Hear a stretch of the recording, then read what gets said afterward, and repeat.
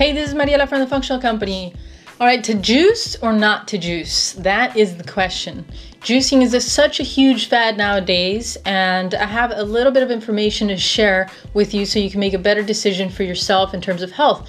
So a lot of people, obviously, if they're juicing, it's because they think that it's good for their body, right?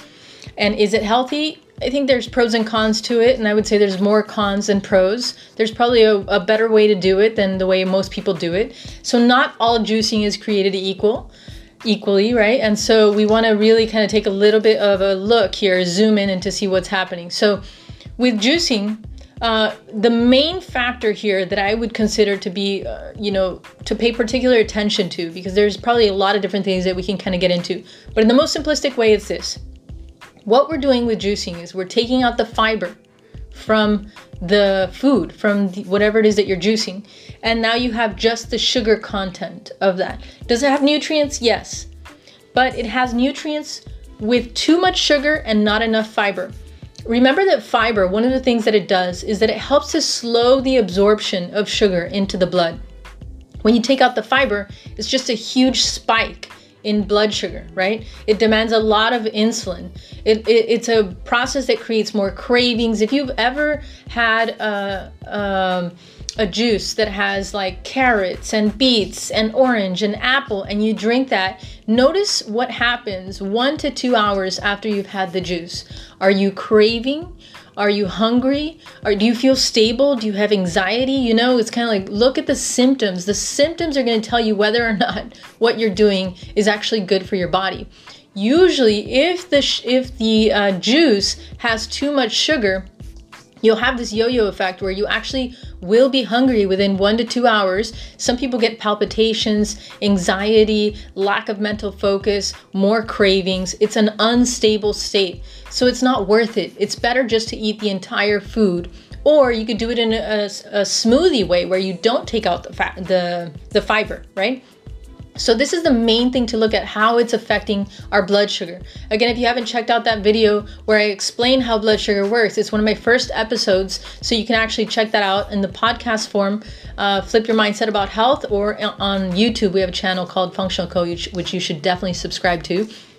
And so I encourage you to watch that, but it's very important to understand that juicing can be have a negative effect in terms of our blood sugar, which then affects our hormones, affects our energy, our mental state, our focus, our cravings, etc. Right? So that's the thing that we want to avoid the most. We want to keep the fiber and select things that actually have a lower amount of sugar. So for example, one thing where I've seen a lot of benefits in terms of juicing is with celery juice. Celery juice, you do take out the fiber. So of course, if you have just the celery stalk, that's great.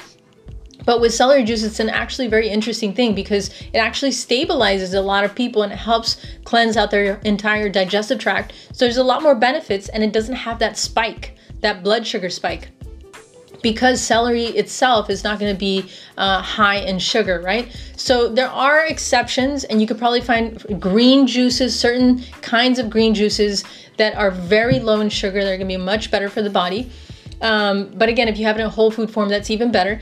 But some green juices, you'll see it says green juice, but you look at the back, it has like 30 to 50 grams of sugar because it has green juice. They put spinach and kale on this stuff, but then they also put apple juice and pineapple juice and things with tons of sugar, so it tastes really sweet and delicious.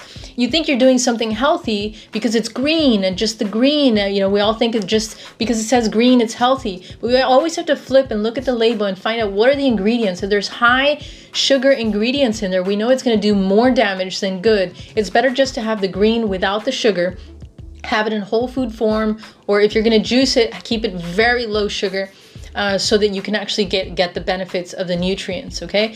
So that's the main thing I want to say about juicing and why I think it tends to have a lot more harmful effects than good ones. And if you are going to juice, then at least you know what to look for. You really want to avoid high sugar fruits, high sugar vegetables. You want to really avoid consuming too much of that without the fiber, because like I said, the fiber is slowing down the absorption of sugar, and that's going to create, if you take that out, it's going to create a huge blood sugar spike. It's going to have a lot more negative effects on the hormones, mental focus, energy, and cravings overall. That's the main thing to look at. like I said, we could probably talk about juicing a lot more. If you have more questions about juicing, I'd love to know what you want to know.